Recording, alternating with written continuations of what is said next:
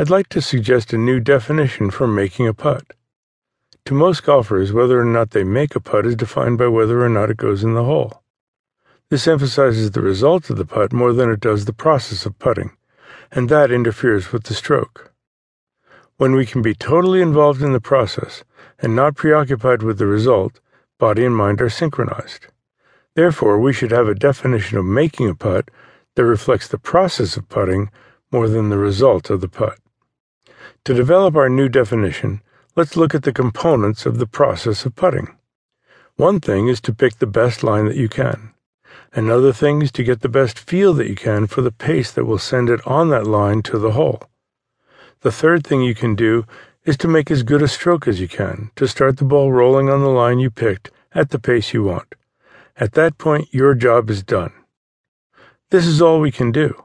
After the ball is on its way, the result is beyond our control.